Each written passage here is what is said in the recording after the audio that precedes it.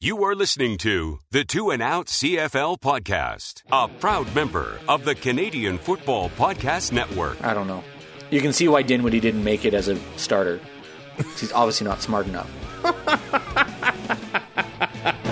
Grab some poutine and a double-double. It's time for the Two and Out CFL podcast. Now they have to kick it out, and they do!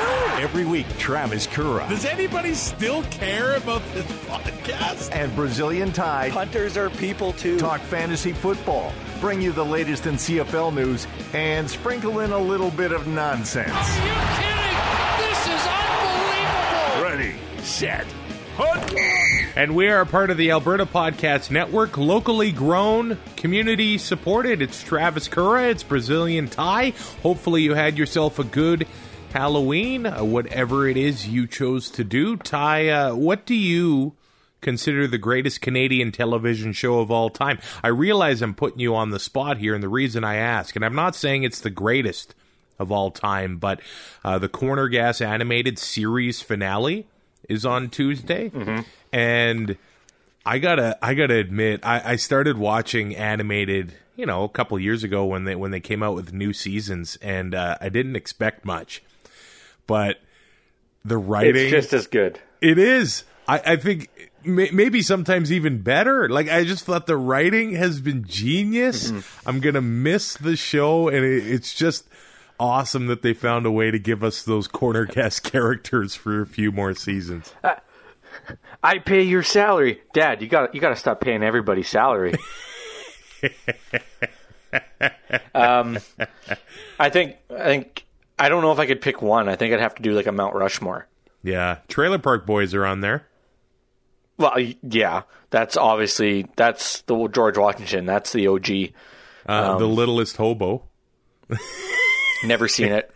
Okay, come on. But I know the theme song. The theme song, though. I was going to ask, do you at least know the theme song? Yes. I would go, let's see here. Okay, so Trailer Park Boys. Does SCTV Schitt's count? Creek. That's like if you want to go with CanCon rules. Okay. Right? You're in radio, you get it. I do. Schitt's Creek, Kim's Convenience, Heartland. Yeah, I said it. And Trailer Park Boys. Oh, it's hard for me to leave Mr. D off. That was so good. Man. Yeah. We're almost in the golden age of Canadian TV. And anything with Hugh Dillon, let's be honest. Yeah. And then that means I'm counting Yellowstone. But whatever. With Pod Power, our sponsors are making it possible for us to amplify the voices of Albertans and Alberta podcasters. This episode, the Edmonton Community Foundation is helping us give a Pod Power shout-out to Your Forest. It's a podcast about the natural world. Hear stories about the environment, renewable resources, conservation, forestry, hunting, fishing, and more. This is a podcast for those who cannot live without the joys and wonders of all wild things.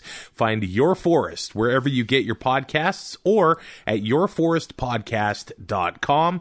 That's yourforestpodcast.com. Join Two and Out for CFL Fantasy and CFL Pick'em and show Kura and Ty what you got. They are who we thought they were. Just click cflfantasy.tsn.ca. Enough from talking about it. There has to be consequences. And pick'em.cfl.ca. All right, there it is. Week 13 in the books in this CFL season. The Calgary Stampeders go to Ottawa and get a win, 26-13. It wasn't pretty, but they went and got it done. It just seems like a different Stampeders team play the Saskatchewan Roughriders than play anybody else. Yeah, that's fair. I don't know what it is. And it seems like a completely different Red Blacks team plays the Stampeders against everybody else. That's also true. They were in it and they were fighting. They were scrappy. Caleb Evans, I think he's looked better than he has in a few weeks here. 15 of 29, 173 yards and a touchdown. But he also had the 68 rushing yards. When he's doing that, he keeps the defense guessing. Yeah, you got to keep him honest. Kind of have to. You can't just pin your ears back. You have to run a little bit of contain on the outside. But I mean, he's shown that he can go outside. He's shown that he can run the draw up the middle. The completion percentage leaves a bit to be desired, but growing pains with a young quarterback. And if he can keep his legs going like they are, it's going to open up a lot more opportunities for him. Man, the Red Blacks they also can't catch a break when it comes to their roster. Brendan Gillanders at running back gets hurt. I think it was the opening kickoff. DeLance Turner ends up getting hurt late in the game, so they were left with no true running back. They ended up going to Anthony Coombs for a little bit towards the end of the game. By then, the Stamps had kind of wrapped things up. But Stampeder fans, they definitely seem a bit worried here. Bo Mitchell, 22 of 29, 242 yards, no touchdowns, didn't turn the ball over, but it didn't seem like they had that intensity, because you'd expect a team, well, that wants a home playoff game would be able to go to Ottawa and kind of just lay the boots to them and show them who's boss and play with this sort of intensity that Ottawa couldn't really answer. But that wasn't the case. These teams went back and forth in the first half. Well, I think a lot of that has to do with who they're playing. I mean, everybody knows what the Ottawa Red Blacks are. Yeah. You hear all the time, if you can't get yourself amped up for any game, then you're in the wrong sport. Well, getting amped up for a game against the Riders where you have a chance to get into second place and host a playoff game, you're playing them 3 out of 4 times, 3 out of 4 weeks. It's really easy to get amped up for those games. This game, Ottawa's out of it. That it should be easy pickings for your offense and well, just for your team in general. But that if that doesn't creep into your mind, you're not human. Mm-hmm. Right? Like it has to at some point. You'd be like, there's no way that we're losing this football game, and maybe your intensity level drops at some point. And yeah, that is a little worrisome. But you don't see that when they're playing the likes of the Riders and the other teams that are at the top of the league right now. Maybe they're not winning not winning some of those games, but I just see the compete level there. Not to say that they didn't compete against Ottawa, but like you said, the intensity and stuff, it just didn't seem like it was there early on. It's almost like they looked past them. Trey Roberson makes his return to the Stampeders. They didn't really want to see if he was what he was. I wouldn't. They didn't test him at all. He did force a fumble in the third quarter, and I think maybe that was the key part, was that the Stamps didn't force, or they didn't make any mistakes, unlike against... Until it was wrapped up. Right. With the Lee Trey fumble, but I mean, the game was pretty much in hand by then. Yeah, unlike against Saskatchewan where Bo was throwing interceptions. So you got your dynamic duo, Darnell Sankey, Jameer Thurman at linebacker. The defense really is, I think, coming together for Calgary, and they're a very talented group that people need to look out for. Mike Rose had 2 sacks. Sean Lemon had a sack. And the second half of the Friday night doubleheader, Matthew Betts in the spotlight a little bit for Edmonton for all the wrong reasons, and they cut Sean Lemon so they could go Canadian at defensive end, and that's just one of the laundry list of issues with the Edmonton Elks this season. Yeah, just add it to the list. Like, yeah. I'm running out of room. Yeah, exactly. We're on to the 8th sheet of loose leaf by now. Kamar Jordan had 6 catches for 79 yards and a touchdown. He was the leading receiver.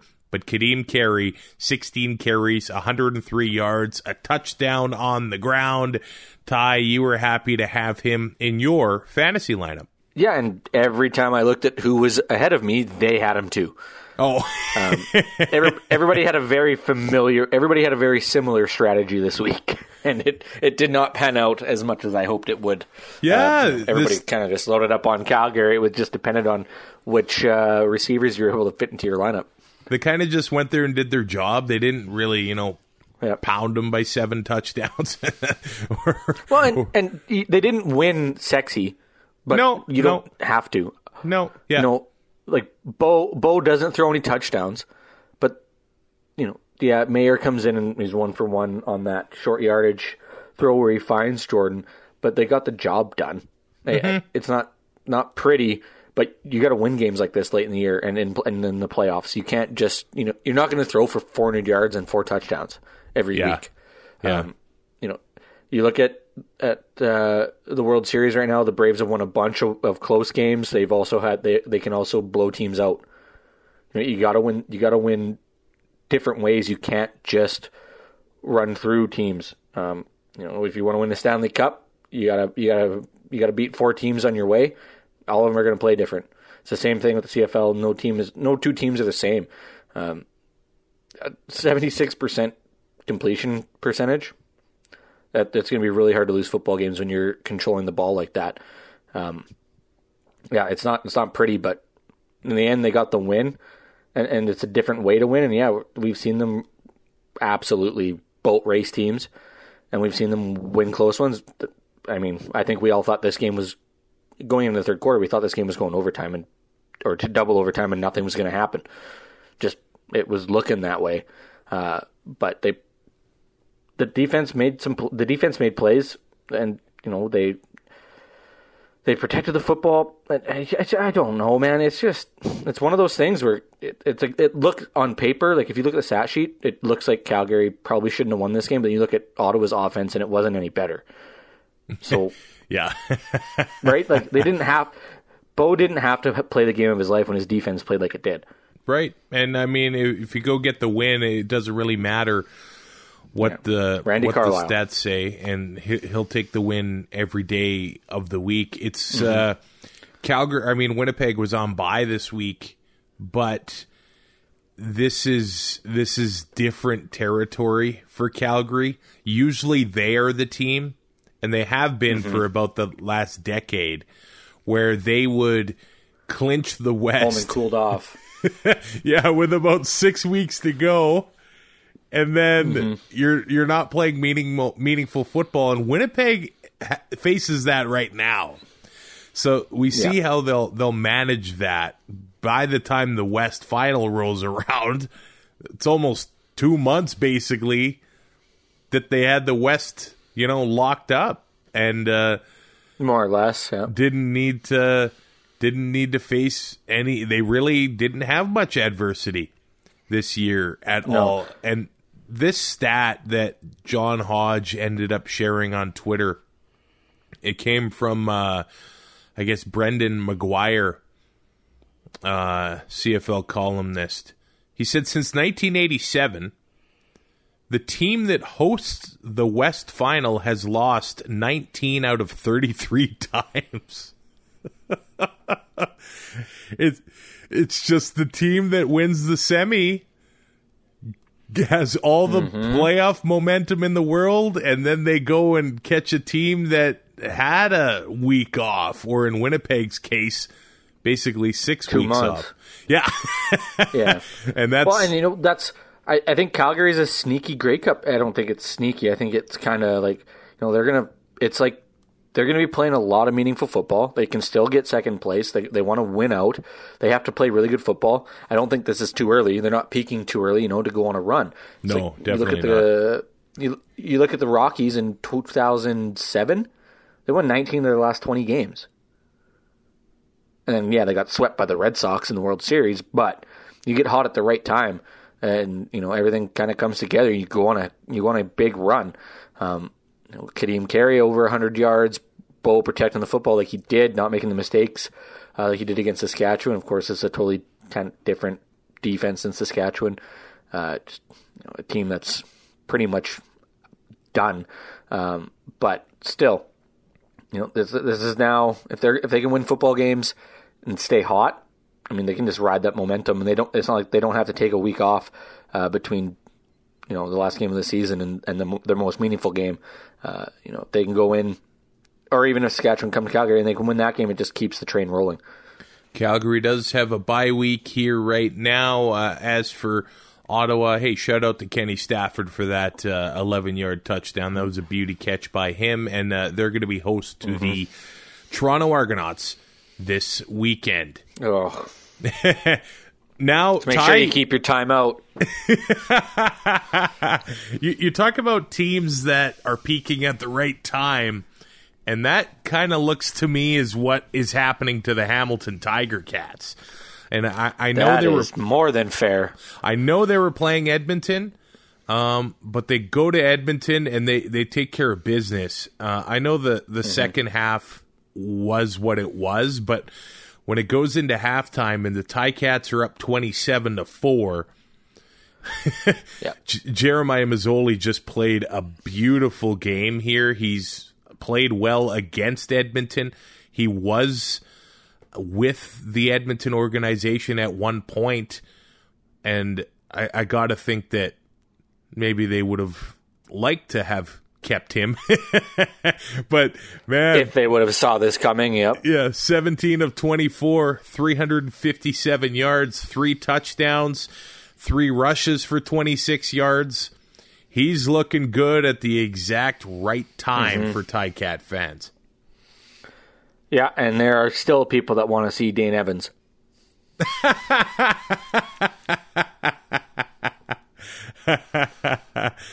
I don't know why. There's a contingent of Ticat fans. I have a theory. They've never accepted him. I have a theory as to why, but I don't think we need to get into that. Even his season before he ended up getting hurt in 2019, he still couldn't win over a portion of that fan base, which is unfortunate. I do want to talk about a member of the Ticats defense who is always the center of controversy, always plays on the edge. There's nobody on the defense that does that. There's probably 3 or 4 guys on the Ticat defense that do that. That Cam Kelly, he'll get you every time. Oh, man. Simone Lawrence. Segway. I think that the hit he had on Wilder was a bit more egregious. The one where he was tied up and then he came in with the helmet. Yeah. Because the other one, if Wilder makes that catch and Simone hits him in the ass, we're not talking about this. When you slow it down, absolutely it looks horrible. Well, you slow anything down and it's late. Yeah. Right? I mean, it's a bit late even in real time, but I mean, it's still guys going at full speed, pretty much committed at that point. You have to finish the tackle because you don't know if he's going to catch the ball or not. And, when you have a split second to make the decision, you can't stop yourself.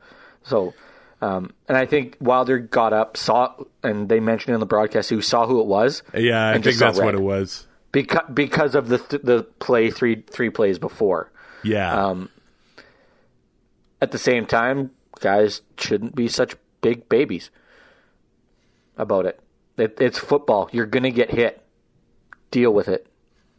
Yeah, I know we're going to get... If he's going to take that helmet shot, get him then. Go after him then. Because now, what do you... 3 plays later, it doesn't do anything for you. Not that it would do anything then, but, why... now you're just starting something that led to a bigger thing, especially when it's right by the sideline and the bench. It just was a poor decision, and he's lucky he didn't get guillotined because he set himself up for it. I don't know why he shot like that right into Simone's midsection, because it's not like he's not going to wrap his arms around his neck and try to choke him out.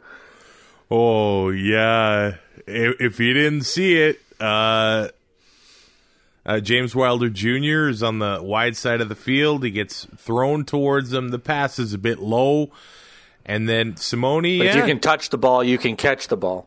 Simone came in a tad late, and I think maybe part of the issue is people may have initially thought it was low, but there's no such thing.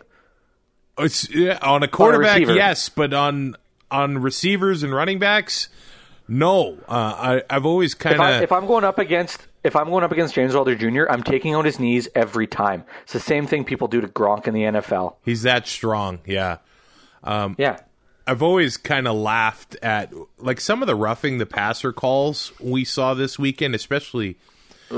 I'm just kind of shaking my head at that, but you can just lay into a running back and smash him with your head.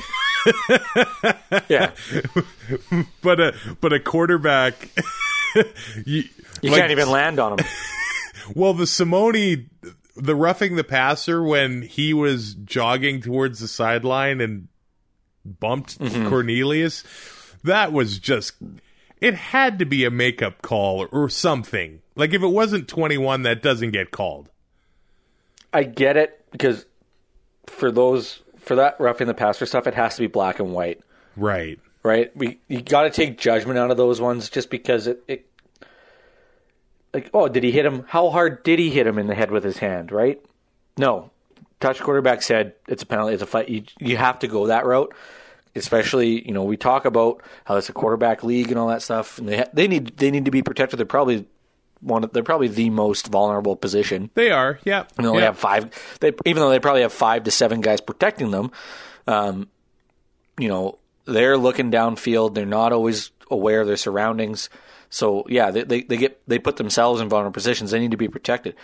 And it's the same with receivers, but. Again, you can blame that on if your quarterback's going to lead you into trouble and you don't want to catch that ball, then don't.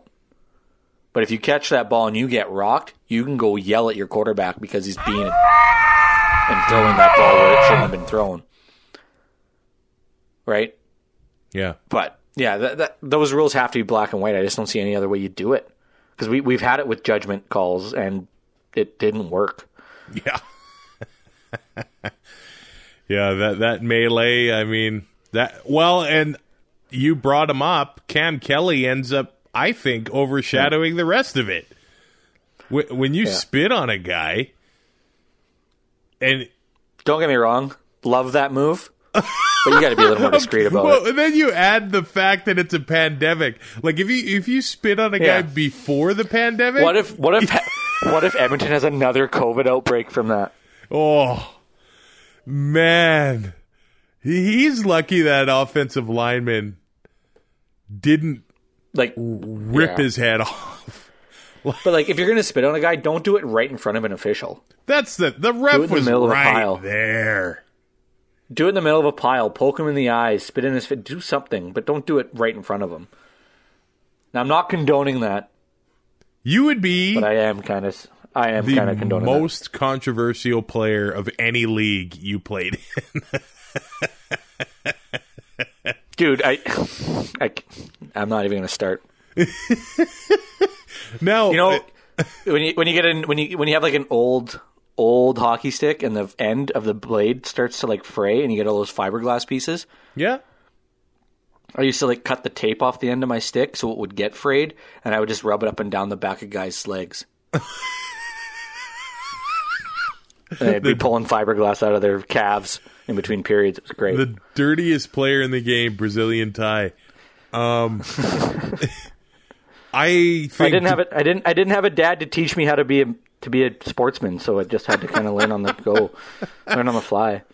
Okay, the Ticats offense had a rushing game, and Don Jackson ran like he never wants to sit on the bench again. No, I don't know how you healthy scratch him ever again at this rate. No. That would actually be a straight-up stupid move, and I know he's not Canadian, but man. Yeah, and I don't know how you don't give him the ball 15 to 20 times now. See, look what happened. 16 carries, 120 yards, a touchdown, and his long was only 18 yards. He was getting chunks of yards every single time. It wasn't like when he had an 80-yard 7.5. Yeah. Crushed them. Yeah. It's amazing and you still have Jeremiah Masoli who can make plays with his legs. You kind of get that dual threat, or not dual threat, like a tandem threat with him and Don Jackson on the field. Teams have to respect that, and look at what it opened up for the pass game. Yeah, it's amazing how that happens. It's almost like we've been saying that for 13 weeks. Tim White had 89 yards and a touchdown. Brandon Banks had 60 yards. Ackland had a 65-yard touchdown. Stephen Dunbar had 76 yards. I mean, they were all over Edmonton in this one. And, I mean, I don't even know what you say about Edmonton anymore. Cornelius goes 19 of 33 for 251 yards. He didn't turn the ball over. He didn't make any major mistakes. But again, there were many instances where his quote-unquote veteran receivers are letting him down. Darrell Walker, catch. You mean Darrell Walker? One catch for 11 yards. He's... I don't like to say it, but he's done, isn't he? Does he even care anymore? It doesn't look like it. I think you house bomb him. And you put one of the young guys in there and see what you got, because Darrell's not helping you. No. I mean, at best, he's maybe taking some attention away from Greg Ellingson. But if he's going to go 1 for 5, teams aren't going to be worrying about him that much. But yeah, his gimmick is empty. It looks like it's bad. Ellingson, for his credit, 7 catches, 101 yards. And maybe we see a dose of Walter Fletcher going forward here at running back. I mean, I've liked what I've seen from him. He didn't really get much done on the ground. It's tough to run against the Ticats, but he did have 3 catches for 31 yards. And Wilder did leave the game with an ankle injury, so we'll see if they give Fletcher, the old opportunity for the next few weeks here. And we're probably going to see sort of a preseason / training camp roster for the next little while here, because the Elks do have 3 games in 7 days on the way. And are now mathematically eliminated, basically, I think. Right. So why not see more of a Jalen Tolliver, who we saw, Labor Day at receiver and was able to produce. Ernest Edwards is on the practice roster. Yeah, and he produced as well. See what those guys can do with Taylor Cornelius the rest of the way, and hopefully these players are able to stay healthy as can be. Yeah. I would hate those 3 games in 7 days. I would hate to see somebody get hurt in those games. And as much as we've crapped on the Elks this year and stuff like that, I would hate to see somebody get hurt in one of those 3 games, especially in like the 3rd game, right? When it doesn't matter and they probably shouldn't be playing it, but they have to for money and all that crap. I would hate to see somebody get hurt and miss the start of next season or a portion of next season because they're still recovering from an injury. The Saturday doubleheader had the Toronto Argonauts beating the BC Lions 31-29 in overtime. The Argos remain undefeated at home. It was a fun game to watch. There was a lot of penalties, so if you get through that, it was an all right game. But I mean, you look at the Argos stats and you think, how the heck did they win this game? McLeod Bethel-Thompson, 23 of 37, 155 yards, a touchdown and an interception. Their leading Ricky rusher, Collins Jr. had -1 receiving yards. and 4 catches. His yak Travis, was -7. That's an average of -0.25 per catch. That's got to be some sort of impressive. record. That's impressive, if nothing else. The most catches for negative yards. Like he -1 yards. His long reception was 6.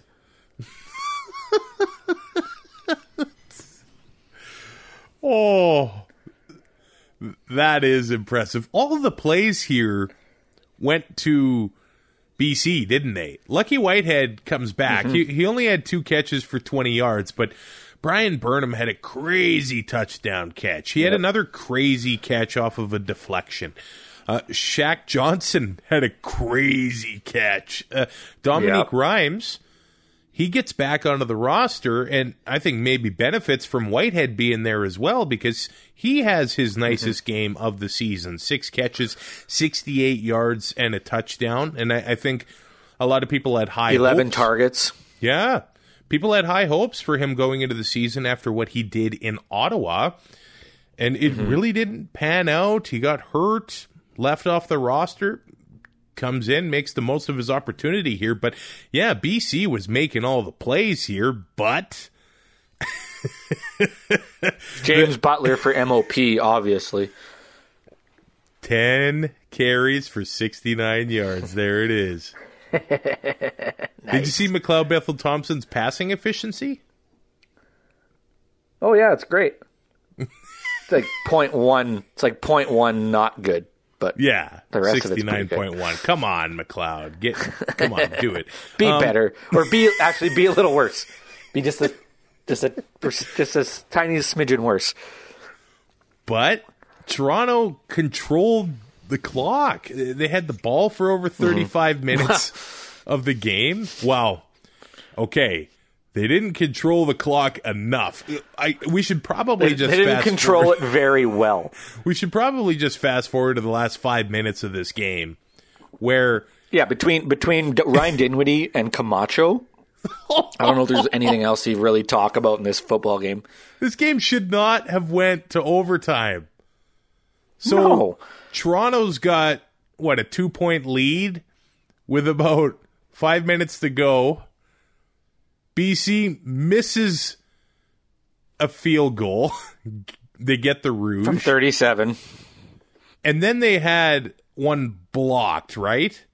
Or tipped. That was the one with 44 seconds. Well, that's what led to the 44 seconds left. It was blocked by the inside lineman. And then instead of trying to go for a first down, Toronto goes into quote-unquote victory formation.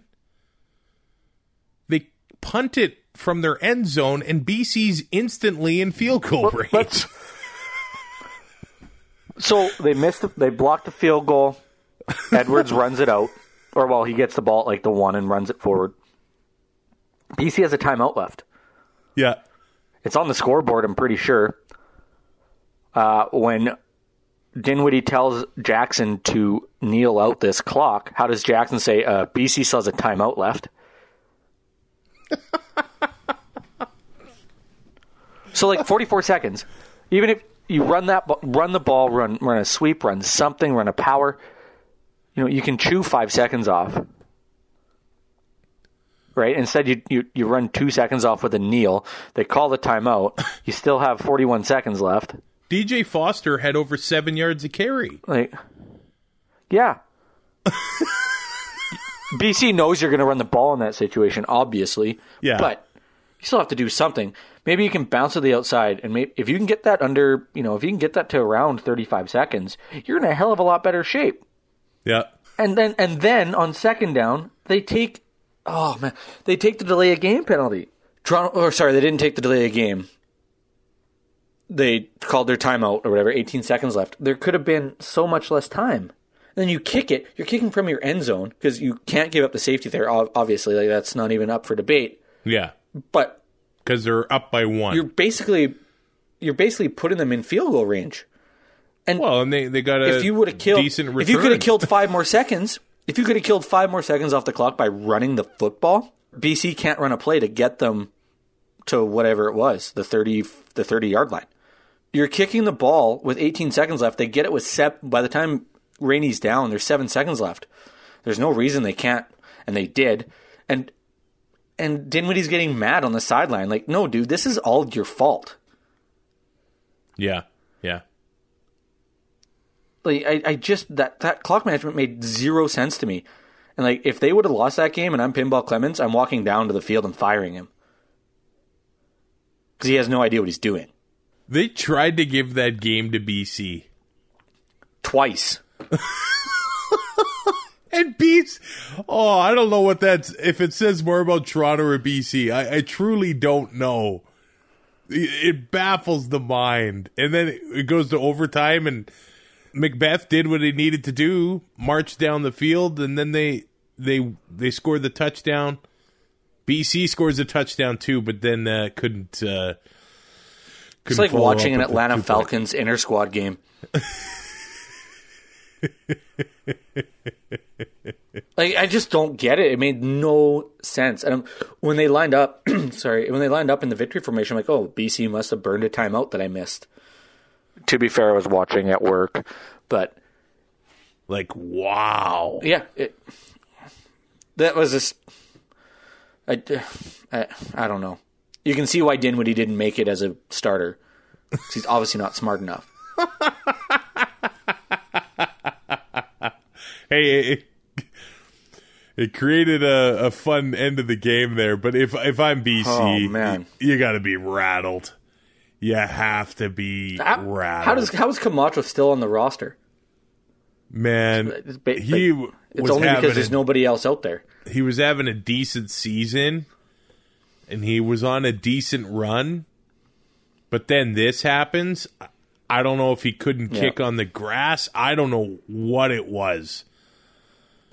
But 0 for 3, and you're not just leaving empty points out there. You left the win out on the field. Wow. We shouldn't even be talking about clock management with Ryan Dinwiddie. It should have been over before that. Yeah. It's like he knew that BC should be winning this football game and just tried to gift it to him, but make it look like they earned it. So then Toronto put the pressure on Montreal to hang on to first place in the Eastern Division. The Saskatchewan Roughriders are in town, and the Riders win 19-14, so that puts the Argos back into first place in the Eastern Division. The Ticats are now in second at 6-5. The Owls 6-5. The Ticats, it looked like at one point they were done, and they weren't going to be able to host the East Final or even really have a home playoff game. Now that looks like the likely scenario here. Yeah. Things just turned around in a hurry. Like, what if they lose to Toronto in the East Final, and then Toronto goes into Hamilton and wins the Grey Cup? I know you're cheering for that. Oh, 100%. And the Ticats go to Toronto November 12th. They still play each other one more time. As for Saskatchewan and Montreal, this game was all about the defensive lines. 100% on both sides of the ball. And when the game started, it looked like it was going to be a long night for Cody Fajardo, because when Almondo Sewell is working one-on-one against your left guard, Logan Ferland, it's... Poor bastard. Like, I can't blame the guy. I can't. No. I blame whoever schemed the offensive line for the week, because that is not what you do against Almondo Sewell. Whoever came up with the protections and all that stuff needs to take a hard look at some film. CFL Hall of Famers won't want to go one-on-one against Almondo Sewell. That's just not the way it goes. But Logan Ferland, he's only 24 years old, 6'4", 275, and he played junior football in Regina. That's a big step to playing for the Riders and blocking Almondo Sewell one-on-one. So he's going to get bigger, he's going to get stronger, and he's going to get better. So I'm not going to blame him for that. I will say that as the game went on, it looked to me like Jason Moss's offense kind of adjusted, and it looks, and I don't know if we can really crap on him anymore. Well, you can, because they don't give Powell the ball enough. That goes without saying. But you can't let Shaq and Duke and all these players get deep and have five receiver sets because there's no time for those plays to develop. No. There isn't. No, and it only took 13 weeks for him to pull his head out of his ass. So it Probably looked because like it got stuck. there were times when Saskatchewan was working with a long field and they were able to march down the field with the 7-8 yard passes, able to get them off fast enough and not get smashed and not get hit. But Fajardo's legs were a big weapon in this one. 4 carries for 46 yards on the ground. It wasn't the prettiest passing game, 14 to 25 for 158 yards, but either side and either quarterback, there was just no time to be had, and this might be the best the Saskatchewan defensive line has looked actually all year. Yep, I have no argument there. The one thing I will say is that 11 carries for Powell. I mean, that's one way to help slow down a pass rush, to run the football, and they don't commit to it. Yeah. At the same time, Stanback ran it 19 times. Well, and that was clearly Montreal's strategy, right? Mm-hmm.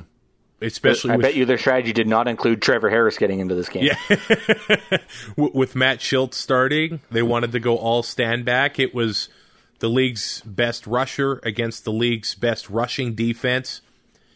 And I think it was through the first quarter, Stanback had 40 yards rushing, and then the remaining 3 quarters, he only had another 40. So they really shut him down as the game went on. And I think credit goes to Jason Shivers. I was one that was worried about the Rough Rider defense.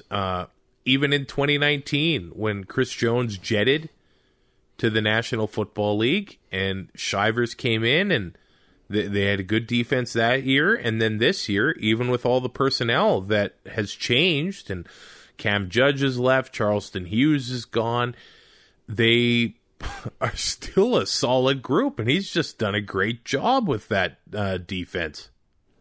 And the secondary's been together now, like a lot of returnees. And there has been injuries and stuff like that, but I mean, you still have that same core group, and Micah Johnson, just the anchor in the middle of that defensive line. I mean, he makes it so hard to run up the middle. Right? He's and he just looks, he is a scary looking individual. He is. He is big, and he always just looks mean and angry. It's like, I'm going to run to the outside. Saskatchewan's like Pete Robertson had 2 sacks, Jonathan Woodard 2 sacks, AC Leonard 8 tackles. He had the sack. I can't believe he didn't blow his Achilles on the backflip. But to see a guy that big doing a backflip, that was also intimidating in its own way. Just to us. Yeah, maybe. It's like, he's an athlete. Weird. He can do stuff like that, and that's why we sit on our couch and watch him do stuff like that. I'm trying to think of any situation I'd be able to do a backflip. Maybe if there was a bull that rammed me off a diving board. Maybe. I'd be able to move. We can make that happen. Please don't. We know people. Please don't. So this game won by the Rider defense. It's always tough to go into Montreal to win because William Powell was their leading receiver with 40 yards. And I think it Who's hurt the quarterbacking offense. this team? Matt Nichols? That's the line of the season, I think. Oh, man. I think Kyron Moore getting hurt, and it's another one of those things. The big play early in the game, Kyron Moore couldn't quite track the ball down. It hits him in the face and hits the turf. If they complete that play, probably a little bit better than a game for the Rider offense. But Brett Lowther, 4 field goals made. And the global kicker, Vedvik.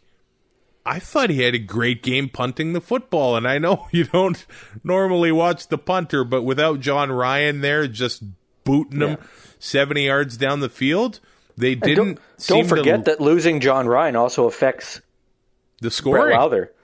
Oh, because he's the holder, yeah. Well, because he's a holder. That's a unit. Your long snapper, your holder, and your kicker. Yeah. So let's not forget that. He has other effects. Mm-hmm.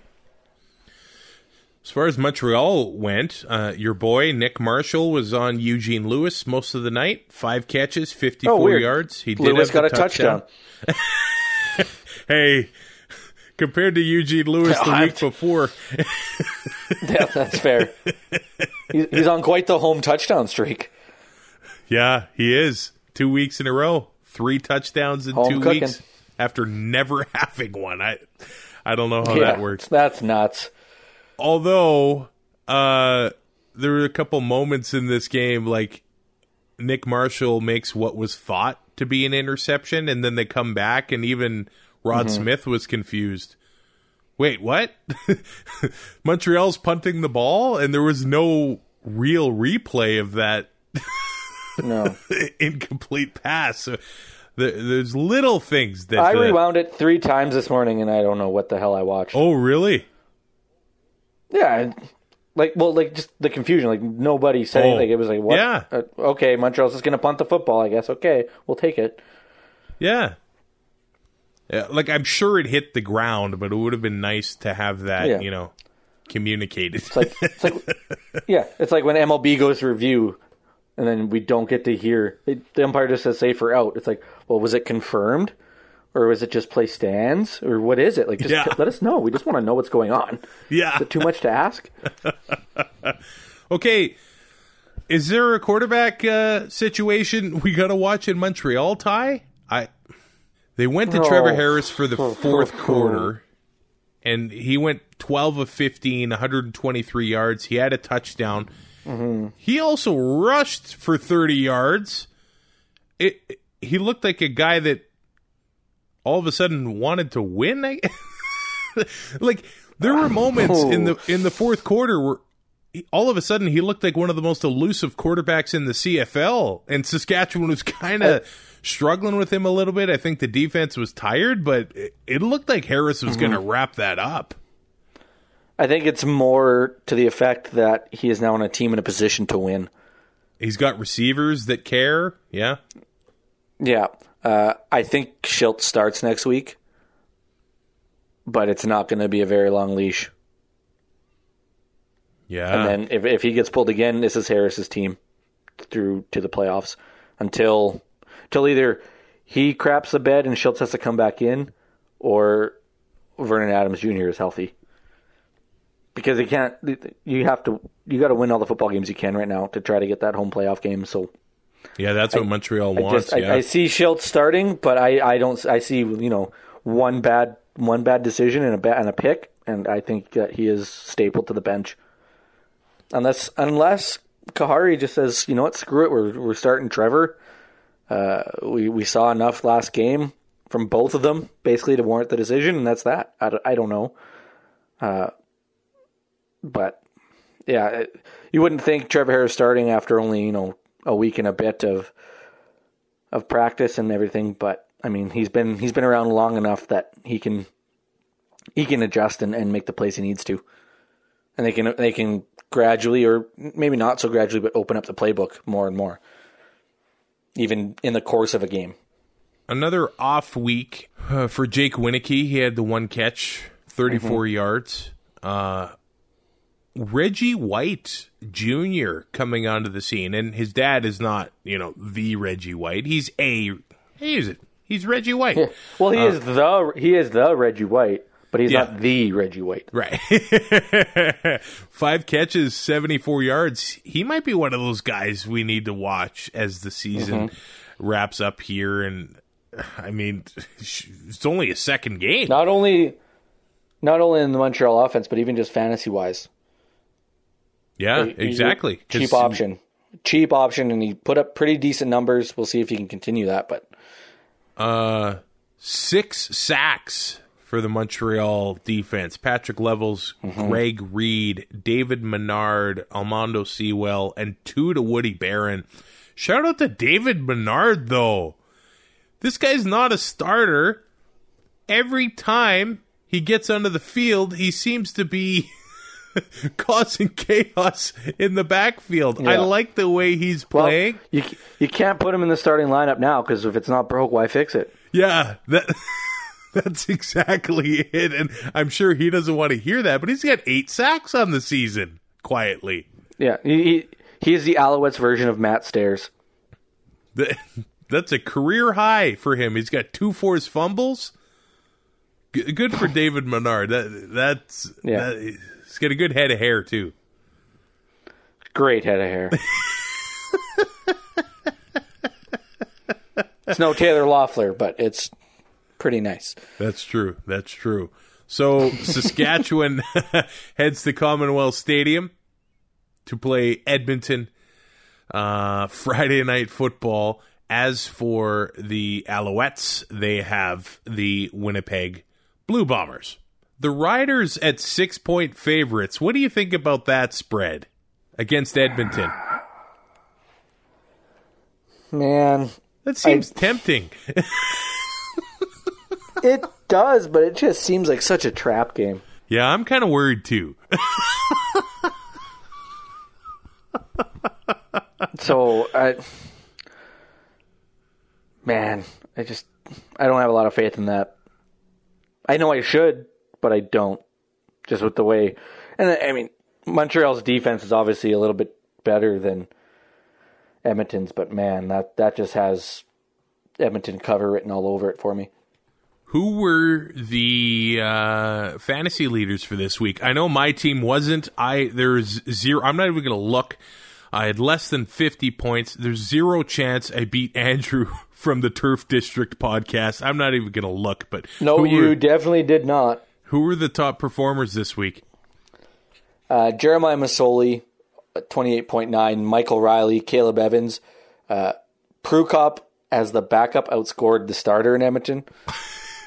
So there's that. And Trevor Harris, the top, I guess he'd be top 6, but top 5 team-wise for quarterbacks. As for running backs, Kadeem Carey, who was on my roster, leader of the pack this week, then Don Jackson, William Powell, William Stanback, DJ Foster, and receivers, Brian Burnham, who we haven't really, we've talked about him, but he hasn't been the Brian Burnham that we've been used to. He led the way for wide receivers at 20.6, then Kamar Jordan at 19.9, Dominique Rhymes, top 3 this week, and then Devaris Daniels, Greg Allenson, and Steve Dunbar Jr. Rounded out the top 6. There it is, week 13 of the CFL season, and normally we're moving into the final week of the regular season, getting ready for the playoffs, but nope, we got a few weeks to go, baby. We got a lot of cold weather football to play this season. We're a part of the Alberta Podcast Network, locally grown, community supported. I want to give a shout out to Armchair Sports with Jim Claggett. Jim's a Bomber fan. Don't hold that against him. It's mostly just the sports podcast. There's worse things he could be. Yeah, that's true. And he talks to a lot of experts in their field of athletics. He was talking to an athletic therapist last week. The debate on whether you should have your kid in multiple sports or a single sport. So he'll talk to an athletic therapist about that. And also, I didn't even know that was still up for debate. And the episode before that was knee pain and what you can do to get help. Hey, so that might be one we could listen to. Yes, sir. Armchair Sports is a part of the Alberta Podcast Network. You can check out all the great shows at albertapodcastnetwork.com. All right. I don't even need the Weather Network app. I can just tell if the weather's going to change because of my knee. The human barometer. Yeah. We saw sundogs. I'm like, well, I could have told you those were showing up yesterday. With my knee, I could barely walk. Wow. And then sure enough, it was below 0 when we woke up the next morning. Like, yeah, well, weird. I love it. It's almost like I knew it was coming. Yeah, you might. I definitely do not. You can rate or you can review.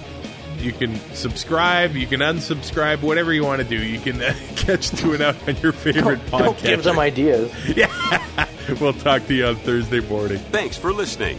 Find more great shows like this at CF Pod Network on Twitter.